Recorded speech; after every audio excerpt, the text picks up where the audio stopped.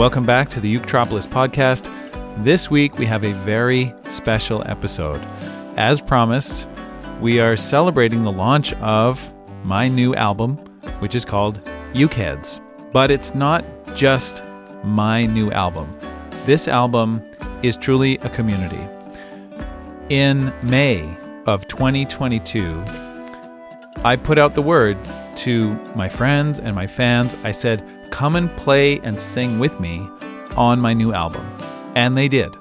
165 people from 15 countries ended up playing and singing on the album with me. And hundreds more supported the album by purchasing their own Eukehead and cheering us on.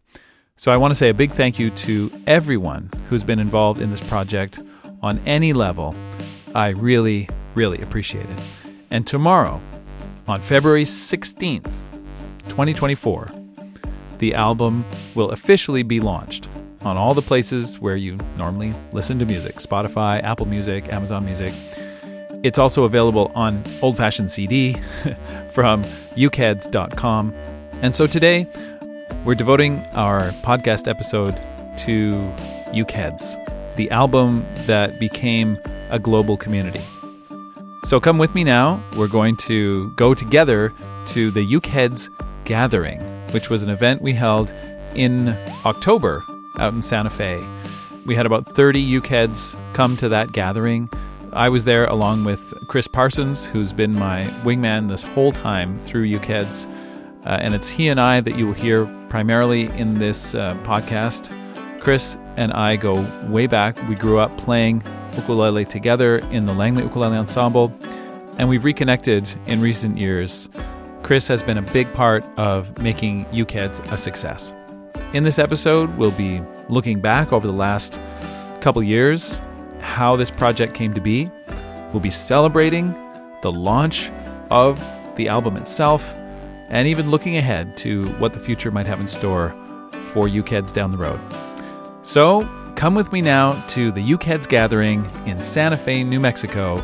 And if you want to know more about Eukeheads, listen to our music, watch our videos, and even join the band, you can do all of that at eukeheads.com.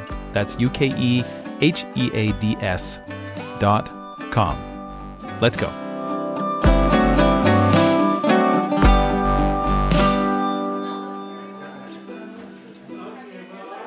Welcome to the Eutropolis podcast.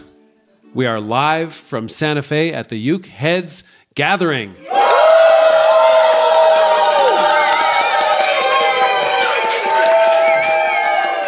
Okay, we have a bunch of Eukeheads here in the room. These are not all of the Eukeheads, but we have like 30 out of the 350 or 400 people who are in the band. And so we're going to go around and meet all the Eukeheads who are here at the very first Eukeheads Gathering. So let's go. Do you want to start with yourself? I could. So I'm James Hill. I'm Eukehead number 242. I'm from Brookfield, Nova Scotia, Canada. And I'm Chris Parsons, Eukehead number 1384 from Langley, British Columbia, Canada. I'm Miriam Brogan from Portland, Oregon, and I am Eukehead 556. I'm Susan Howell from Seattle, Washington, Eukehead 405, like the highway. Joe Leahy, Eukehead number 1092 from Edmonton, Alberta, Canada. Paul Marshall, Eukehead number 75 from Clinton, Washington. Adam Sauter, Eukehead 1538 from Naperville, Illinois. I'm Brian Lynn. I'm a Eukehead number 1392 from San Rafael, California. Rob the Uke Guy Mapu, number 601 from Rehoboth Beach, Delaware. Hi, I'm O. Susanna, ukulele from Thousand Oaks, California, number 1438. I'm Nancy Harrison, Eukehead number 1661 from Phoenix, Arizona. I'm Moses Kamai. I'm Eukehead 1861 from Bristow, Virginia.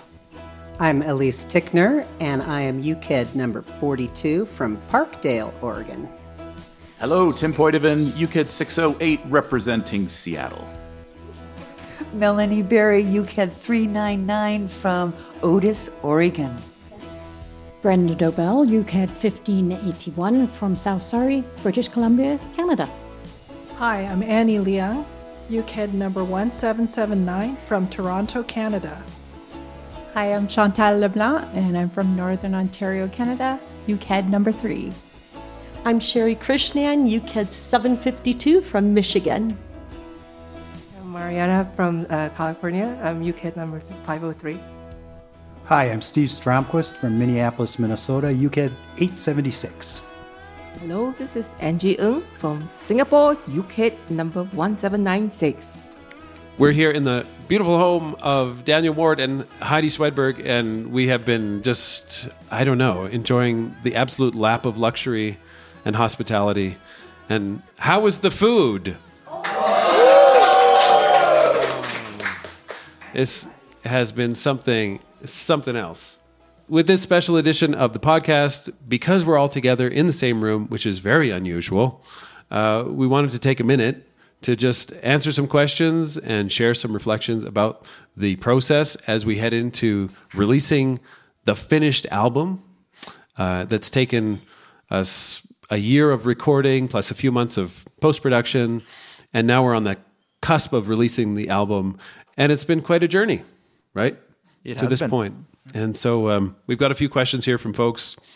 There were a few questions that sort of center around the origin of the whole project. Where did you get this idea? Where did it begin? And what was the original inspiration to try the project?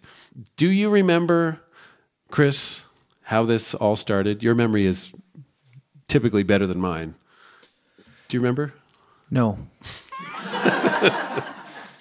Well, I do remember it started with a conversation. You and I were trying to find a project that we could do together as childhood friends and musicians, trying to figure out how we could bring the ukulele community together with some sort of project. And right. Throwing around some different ideas. It definitely evolved as we started. But how did we get to the UKED images? Is that's kind of where it started from, right? Yeah, it's kind of hard to go back. Like, it was the middle of COVID, right? And people were feeling very disconnected from one another. And although we'd grown up together playing ukulele and playing music of all kinds and sports and everything, you and I had kind of fallen out of touch too. And so we were looking. That's what happens when you move to the other side of the country. That's true. Should have thought that through. Yeah. But I do remember there was a photography project that I was telling you about, because for years I've been doing this Sidewalk Treasures. Right? Yeah, it was called Sidewalk Treasures. And I guess there's two kinds of people in the world. People who, when they walk around, they look at their feet, and people who look up when they're walking. I don't know. I'm the kind of person who walks around looking at their feet. I've always done that. I don't know. I run into things occasionally. But there's lots of interesting stuff on the sidewalks. And so I'd started taking pictures of things that were interesting and weird, and usually garbage, that just happened to be kind of beautiful. And I started taking these close-up square photos of those things that I called sidewalk treasures. And so I was showing Chris and saying, I'm thinking of selling these as sort of like art pieces. What do you think? And do you remember what you thought? I thought, well, that's a neat idea. What else you got? Yeah, I think that's about right.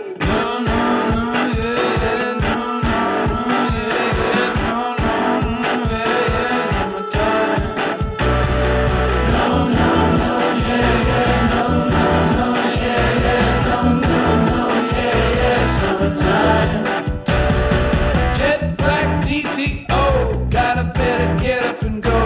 Black light, stereo, summertime. Hey, hey, what do you know? Everybody's at the show. Easy come, easy go, summertime.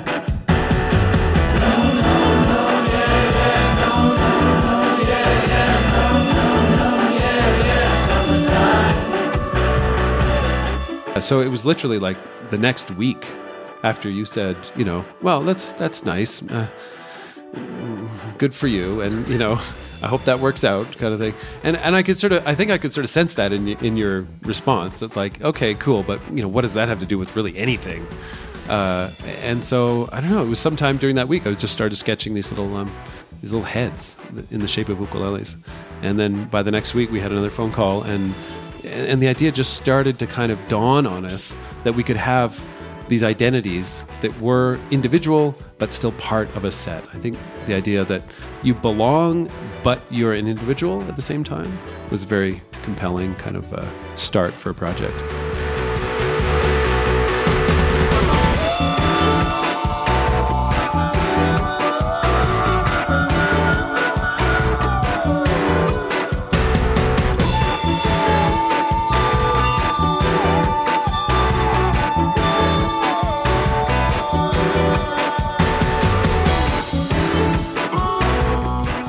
What we're finding even here being together over the last few days is that you get to actually know people by their UKED and that the UKEDs eventually end up sort of looking like the people who own them. It's a very strange phenomenon, but it does happen, right? Yeah. And there's something that draws you to the one that you end up picking. So it's a personality test in a way. Well, I think that was part of the design. Why they were square was because we thought they could be used as profile pictures on social media, and people would identify with that. And that's why there's so many of them, and we wanted people to have the ability to choose. Because I think Paul and I talked about that too. It's just there were so many. I mean, what did I say? Like there's 1,879 of these things, but you kind of scroll through and you get through, page 57 of these UKIDs or whatever. You're like, that's the one. I don't know why, but all of a sudden one of them stands out. You're like, I've been scrolling for days and I found it. It's that one. And so it's really, really neat that everybody's kind of found that one that stuck out to them. They're like, yep, that's going to be me. Yeah. And in terms of the music then, which is sort of like the second half of that question, there was so much to do with the project around community and organization and even educational aspects. Like, how are we going to run these rehearsals and get everybody learning these parts? There wasn't really time to write a lot of music. And yet we were able to tap into 10 or 11 songs. We sort of dug back into the catalog of songs that were there in my catalog that had just never found a place. They never found their place before until UKEDs. And there was one song in particular, which was Lie Dee Die, the very first song on the album, that Chris and I had written together. In your basement, just like one night. I don't even remember when. No, it was so long ago. And I remember him sending me this. Again, our time differences. I wake up in the morning, I got a text from him, and it's got an audio recording attached to it. And I listen to this thing, and I go, "That sounds a lot like me singing harmony with James. I don't remember this song at all." And he said, "We wrote that. It was probably 10 years ago." Mm-hmm. And it was just a random night we got together and we were just hanging out in the basement. And as usual, instruments start coming out and we're jamming around. And we wrote, recorded, and shelved it and forgot about it for 10 years. And that kind of was the catalyst to this project. Mm-hmm. It's like, well, what are we going to do with this song? It's just sitting here. Mm-hmm. Wouldn't it be cool if we had an entire ukulele orchestra join us and create something with it? Otherwise, it would have just sat on my iPhone for the rest of eternity. So it's kind of cool that you've all helped, bring that back to life. And my heart is singing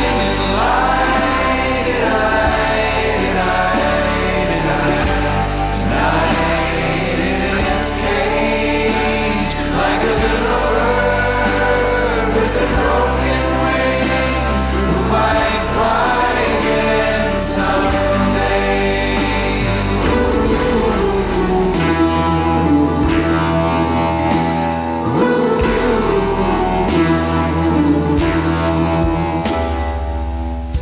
At the beginning, I kind of felt that maybe this was a blueprint for other artists. I thought in an age of streaming where artists are getting paid basically nothing for their recordings, and recordings are expensive to make, right? So artists are expected to have these recordings, but streaming means they get beans for them. Is there another way? Is there another way to make these recordings into things that can actually put food on the table? And so I thought, well, maybe if we can show that there's an alternate way that this can be done. And the more we got into the project, the more we realized how many skill sets it would take to pull off something like this, the more I started to realize this is maybe not a blueprint for anybody except us, and we just happen to have a lot of the interests and skills that we needed Plus, you married an event planner, which helped. Yeah, it was a long con. It finally paid off. It's just a fall you walk away from. You walked away. My heart is singing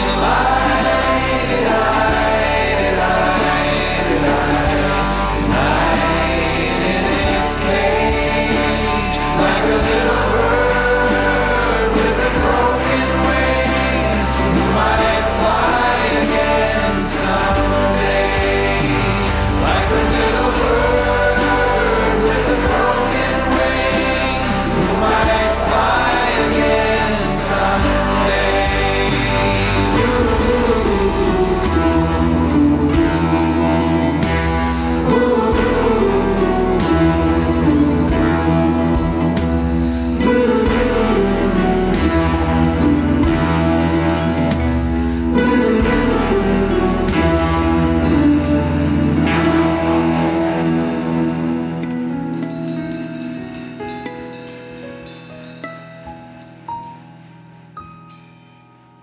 So here's another question. This is from Brian. One of the magic tricks of UKEDs is that you've created content that works for uke players on every level. Each song has a theme for teaching. Brian, did you want to actually read this yourself? It makes more sense if you do it. Yeah. Hi, this is Brian from San Rafael. Just read. So thanks for UKEDs. The monthly rehearsals and deadlines kept me engaged and gave me something to look forward to and stress out about for month to month. One of the magic tricks of UKEDs is that you've created content that works for uke players on every level.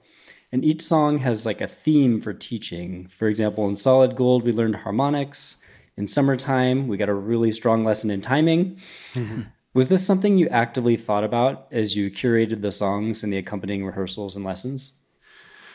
That's a great question.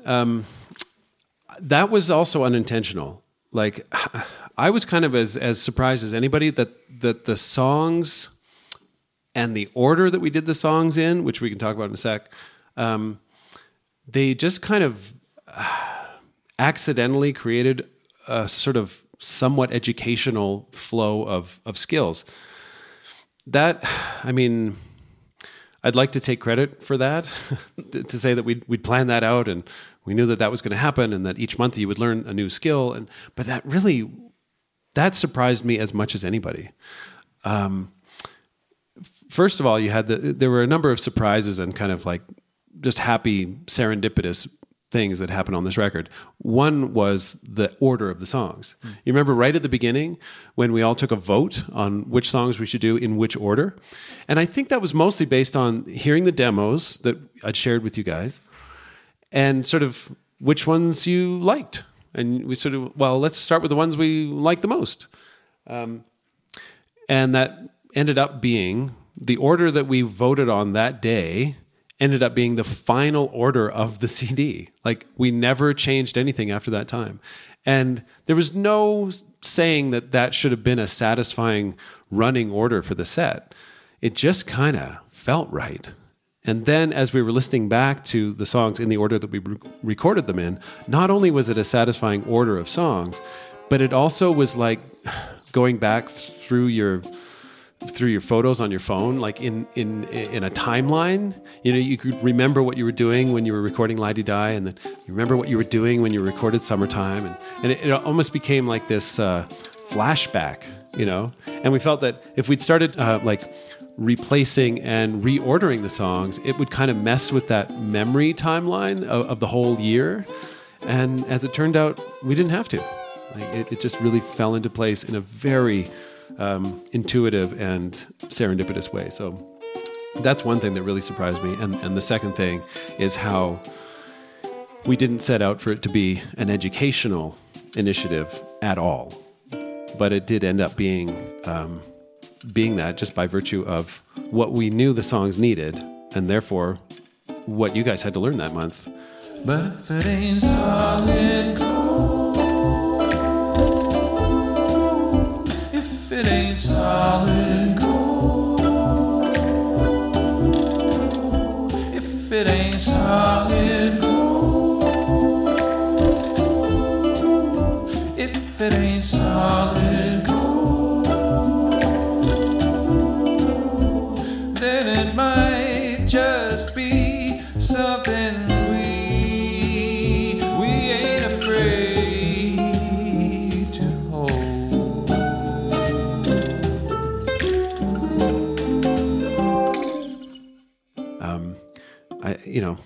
I like to say that the UCADS project has been this sort of third rail in my life, because my life has always been sort of split in two between my artistic projects, me writing my songs and the audience just sitting there and listening. And on the other hand, me as a teacher, going around giving classes and telling people what they should be doing to sound better. And, that's a whole life into itself. But there's this sort of third rail between them now, which is UCAS, which is neither an entirely educational effort, and it's not just an artistic effort. It's not just me playing my songs and the audience sitting there. It's this middle ground that I can only describe as creative community. That's kind of the word that I've settled on, or the term at least. It's become a creative community, and it's uncharted, That to me is really exciting, and we're just going to have to follow the thread as we go. Yeah, I think that was the beauty of it. Is I would have assumed we would have all just been strumming, and then singing little things. And the fact that the way that James arranged it, that we did have these little pieces where every song was a very unique, lesson, and each one had a takeaway that you could learn from and improve your skills. I mean, we could all just sit there strumming and singing, but the fact that we have to drop out at certain parts and come back in, and then these unique rhythms and just the variety of the music. And again, I think that was a happy accident too, because you could have been really just in a flamenco period, and there's just this entire catalog. But no, there's these songs from all these different stages, I think, of your recording and writing process that gave us all an opportunity to learn and play different things. And whether you were a beginner ukulele player, intermediate, or advanced, you could find stuff that worked for you. And whether it was just picking certain parts or singing certain parts, you could choose your own adventure through each song, which was really, really cool.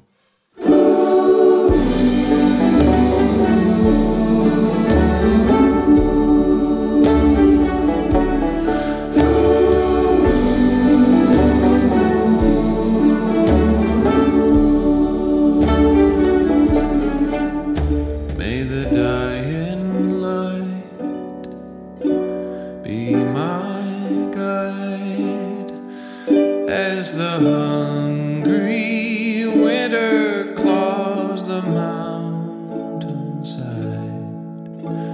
I really should be going, but Our Lady of the Snow has a dark and jealous heart and will not let me go. Please don't say a word, have ears, and they'll carry me away if they find me here. You mentioned Our Lady of the Snow, which is I think the second to last full song on the record. That's a very personal one to both of us. That song I wrote after Duncan McKenzie died in an avalanche, and I don't think we really. How did that come about? Because I went to school with Duncan's sister. Right. So I was good friends with Duncan. Yeah. And he was living up in Whistler, BC, and he was a ski patroller up there, and he was out. Told his girlfriend he was going out for a ski. Went out with some buddies into the backcountry, and he was a professional ski patroller. He knew where to cut. They knew the ridge was dangerous, and cut it about 2 feet too low, and it swept him up, and he didn't survive. So I remember how I'd just been with one of our other good friends. It was his bachelor party. We went sturgeon fishing in BC, and the three of us were out there together. And I've got a picture in my living room of us holding this 8-foot 10-inch sturgeon that I caught, and the three of us holding this thing. And not long after, I was supposed to actually go up skiing with him the following weekend, and he passed away. And so when I was recounting the story about how we'd lost Duncan to James one night over a beer, and he had known Duncan's older sister, and he a couple days later, called me and said, I want to show you something. And this is a song that he had written after I kind of retold the story of everything that had happened. And I just couldn't believe how he had captured that emotion and all the details and just made it into such a beautiful piece. It wasn't a sad song in a way. Like it was just captured it so beautifully, as only I think you could. The way that you put that into words and to music was just incredible. So yeah, we both had a real personal connection. And so, I appreciate that James had written that song, and I'd almost kind of forgotten about it. And again, until this project, where he said, "What about this one?" This is another one that he'd kind of recorded some demos of, or we'd played around with, and the fact that this came out to be a UKID song, and again, it would have been lost for all of eternity if it wasn't for this UKIDs project. It would have just been shelved, I think, forever. So yeah, but we also debated over whether to include it. Yeah, well, it was so different from all the other songs. We didn't think that the UKIDs community would buy into that one. And I think once we talked about it on a Zoom and played it, everybody went, that has to be on there. That's a great song. Yeah, and right up until the couple of weeks before that rehearsal, I was still on the fence about it. I really didn't know if it would fit on the record, because the record's very celebratory, as you know. Like, it's very fun, it's very loud, and I felt that the songs that would do best on the record were songs that were like jubilant and where we could all sing together. We would all just raise our voices together and feel like we were just one big voice. I mean, that's what I needed at that time. Mm-hmm. And so I was really skeptical as to whether a song like Our Lady of the Snow was gonna read for anybody except us, And then as I'm looking through these comments here today, like a number of people have picked it out as like, that was the most important song to me, in the whole process. So you were right. We have that on recording, right? That's recorded? Yeah. James admitting I was right? Yeah. I'll take it. And I am so glad that we got it in there.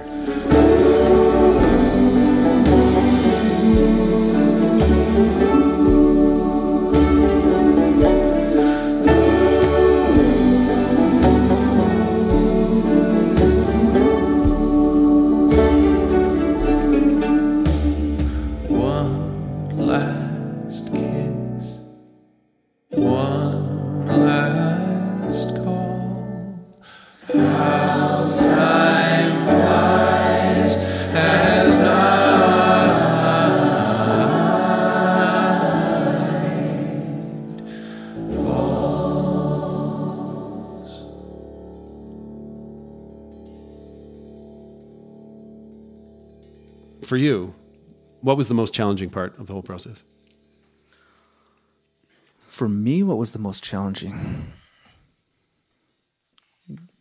Great question. I think probably the same as everybody.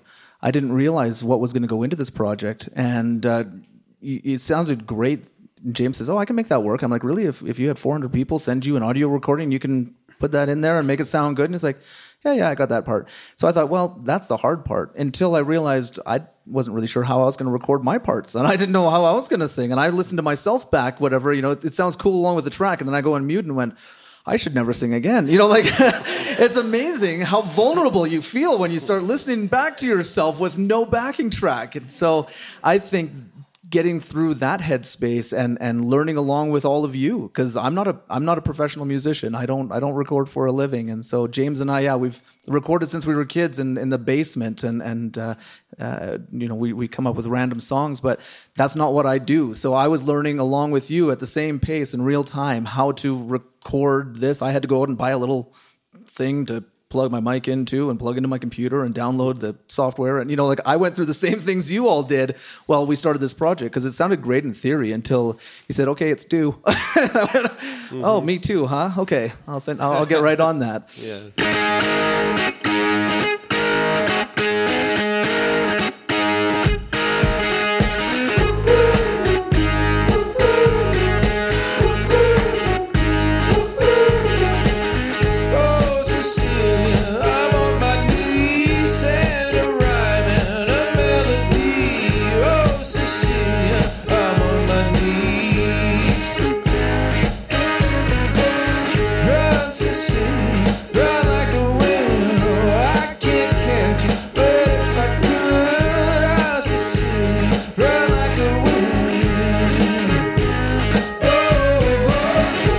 I don't know whose this was. Who wrote this?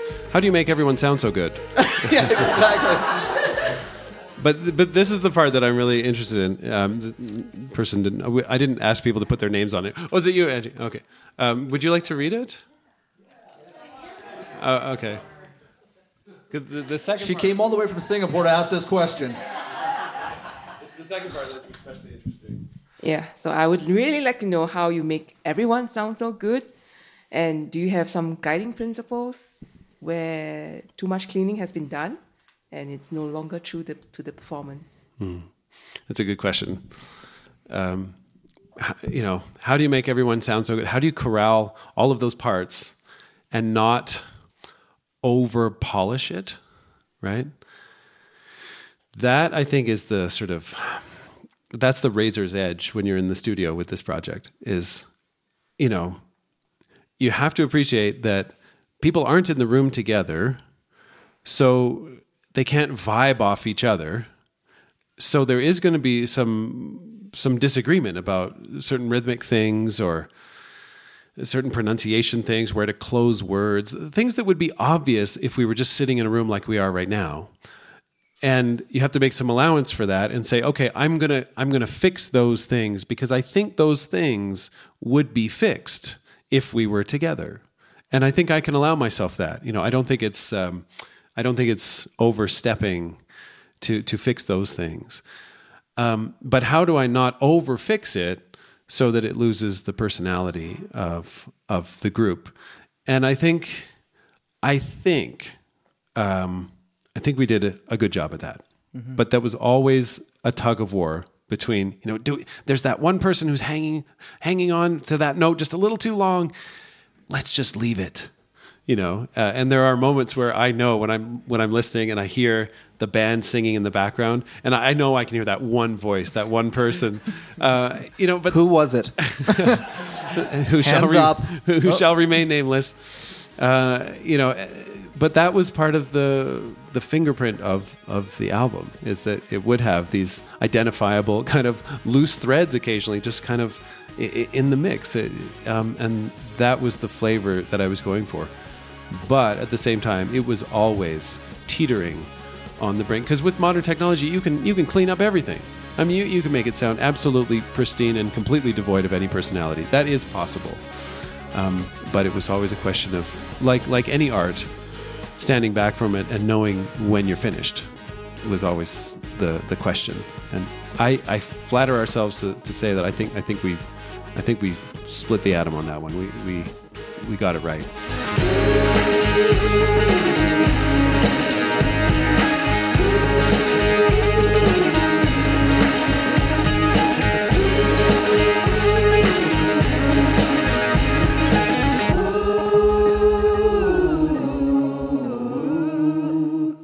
You've captured that in the way that you were able to mix it all together. Is it feels like a studio production. It's a professional sounding CD, but it has life. It's not computer generated. Yeah, and somebody here in these question papers that I'm holding in my hand, I can't find it right now, but somebody says, what was the most surprising part of the project? And for me, because I'm totally obsessed with the music and everything for me stems from the music, for better or for worse, everything comes back to the music for me. One of the things that surprised me that I guess I could have seen coming, but I just didn't. I didn't. And that is that the songs, listening back to them now, listening back to the original demos, they sound incomplete compared with the final product with all the UKEDs singing and playing. And I guess maybe at first I was kind of thinking, okay, how can I make room for all these people? There's the song, and now I'm just going to sort of glue these parts onto it. And that's not at all how it ended up sounding. Mm-hmm. It ended up sounding like these parts needed to be there, and that without them, it just wouldn't be the song. And now when I listen to them, there's kind of a relief, almost like a satisfaction, like they're complete now, where they weren't before. That surprised me. I did not expect the UKED's parts to have such a profound effect on the music itself. to go so far beyond the novelty of like, oh, this is a bucket list item I've always wanted to be on a CD, and into the realm of like, these voices need to be here in order for this music to be what it needs to be. That was a surprise to me. We've been gone so long. We've been gone so long. Only the night knows who we really are. Two satellites in free fall round a star. Only the night knows who we really are.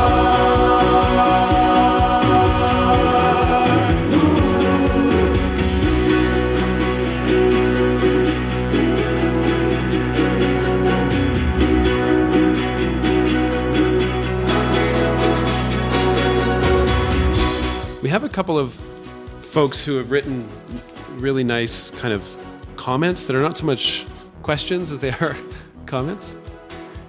Would you guys mind just saying them into the mic for us, and then we could either reflect on them with you or just say thank you very much, and we'll use that soundbite somewhere. Chantel, would you do that for us? Do us the honor. Yeah. So yes, Lady of the Snow, it was my favorite song on the whole album because it's a beautiful song, but also for a special reason. I have a special ukulele student who's my niece, and I've been teaching her on and off on our visits to Vancouver whenever we visit, and she turned 14 last year. And we were in Vancouver in April. So I was able, and I bought her a UKED as a gift for her birthday, because her birthday's in July. Yeah. When all the project came together. My voice is very wobbly. It's okay. Sorry. Yeah. Anyway, so I was there with her. So I was able to mentor her and get a vocal track laid down, show her how to record. And so she came over and we did that together, and she's on the album. She's so cool. UKED number 12 or 3. So it's really special for me for that reason. And also thank you for writing such a beautiful song about such a sad thing. I think a lot of people will love it too. Thanks, Chantel. Thank you. Thank you. Love it. Yes. And of course, my son is also a UKED. Many of you know Alder. You've met Alder. So I think bringing the next generation in is very important and special. Alder played an important role. He helped me with the mixing. And he would, after a while, he knew people's numbers, and he would say, "Is that Brian?"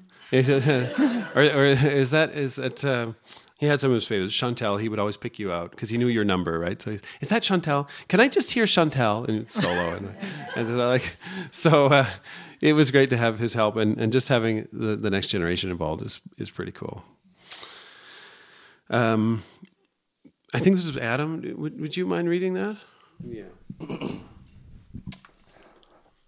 Music is a very passive experience for most of our life and for most of the population. We listen to other albums, attend concerts, watch music videos. This experience has been a gift beyond expectations. Thank you for trusting us with this experiment and giving us all a bucket list item to check off. The memories are lifelong, and thank you for having such a positive impact on music and its future. Thank you. All right. Thank you, Adam. Thanks, buddy. Thank you. That's it. Exactly. Yeah, Steve, would you like? Can I just ad lib? Of course you can ad lib. Yes, yes. Hi, I'm Steve Stromquist from Minneapolis, 876. I saw the UKED community project that James was starting, so long ago as an opportunity to take a peek behind the curtain of what a professional musician does, which I admired James' work. And it was an opportunity to sit in with him every month, get an education, and hear a little bit about what he does in his studio. And not being a musician myself, but loving music and liking to participate in things, and being a player, was really satisfying. And a great memory, and a great group of friends that I have in this room now that I want to thank for making it possible for me to be here. Right on. Thanks, Steve. Thank you. Brenda Dobell, UCAD 1581. I finally remembered that number. I feel like I have to represent at least 6 other UCADs from British Columbia who would have died to have been here and are desperately hoping that there will be a repeat in British Columbia, or close anyway. One of those UCADs said to me when I was wondering whether or not to become a UCAD, she said, "It's James Hill. You will have fun and you will learn something." And I've had more fun than I ever expected, and I have learned a bunch. So thank you, James, and his amazing team. Chris, thank you. Thanks, Brenda. That's great.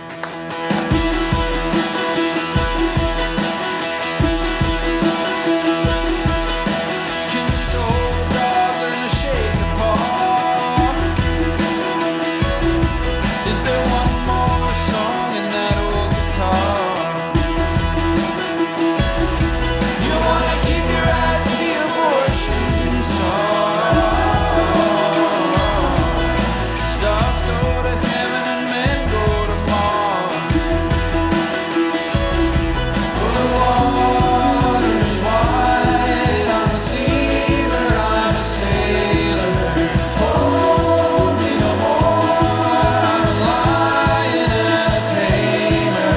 Black sunrise comes over the blue-eyed hills, and my heart's on fire still. So we're bringing it in for a landing here. But sort of what's next? It's something we've talked about a bit here together. Being together almost feels like, until we got together like this, the 30 or so of us, this was what's next. The next thing was to get together in a room. And now that we've done that, it's like, okay, what's beyond this experience? That was kind of the back wall of the concept when we started it. It was like, we'll get to the record, we'll finish the album, we'll put it out, we'll maybe get together like this, and beyond that, it was foggy. The fog was too thick. We couldn't see that far into the future. So now I feel like the community has caught up to where we envisioned that this could go, and the next steps we're going to take together. And I think that's cool. We've talked a little bit about what might come next. We still have songs that we want to do. In fact, we've got quite a few songs that we want to do. I hope that we'll bring more people into the band. Uku Loudly is a new initiative on Eutropolis, some of you know about. It's kind of, it gives people a taste of what it's like to be in a big band. And I hope that those folks, some of them will find their way to us, and participate in the next phase of whatever UKEDS becomes. But I think from this point on, we're writing the script together. Yeah, and I think the more, we've already started those discussions, but the more that you can all be involved in that process and what you would like to see happen. Because I think we thought, okay, UKEDS, this is a great project, and now we've done the CD and we've done the gathering, what's next? But I think UKEDS 2.0 was a really exciting idea as well, because there's more music to be made. We sound better together. We do. Yeah. That goes beyond ukulele. We sound better together, and this is that very idea in action. So watch out for Season 2. Yeah. Coming soon.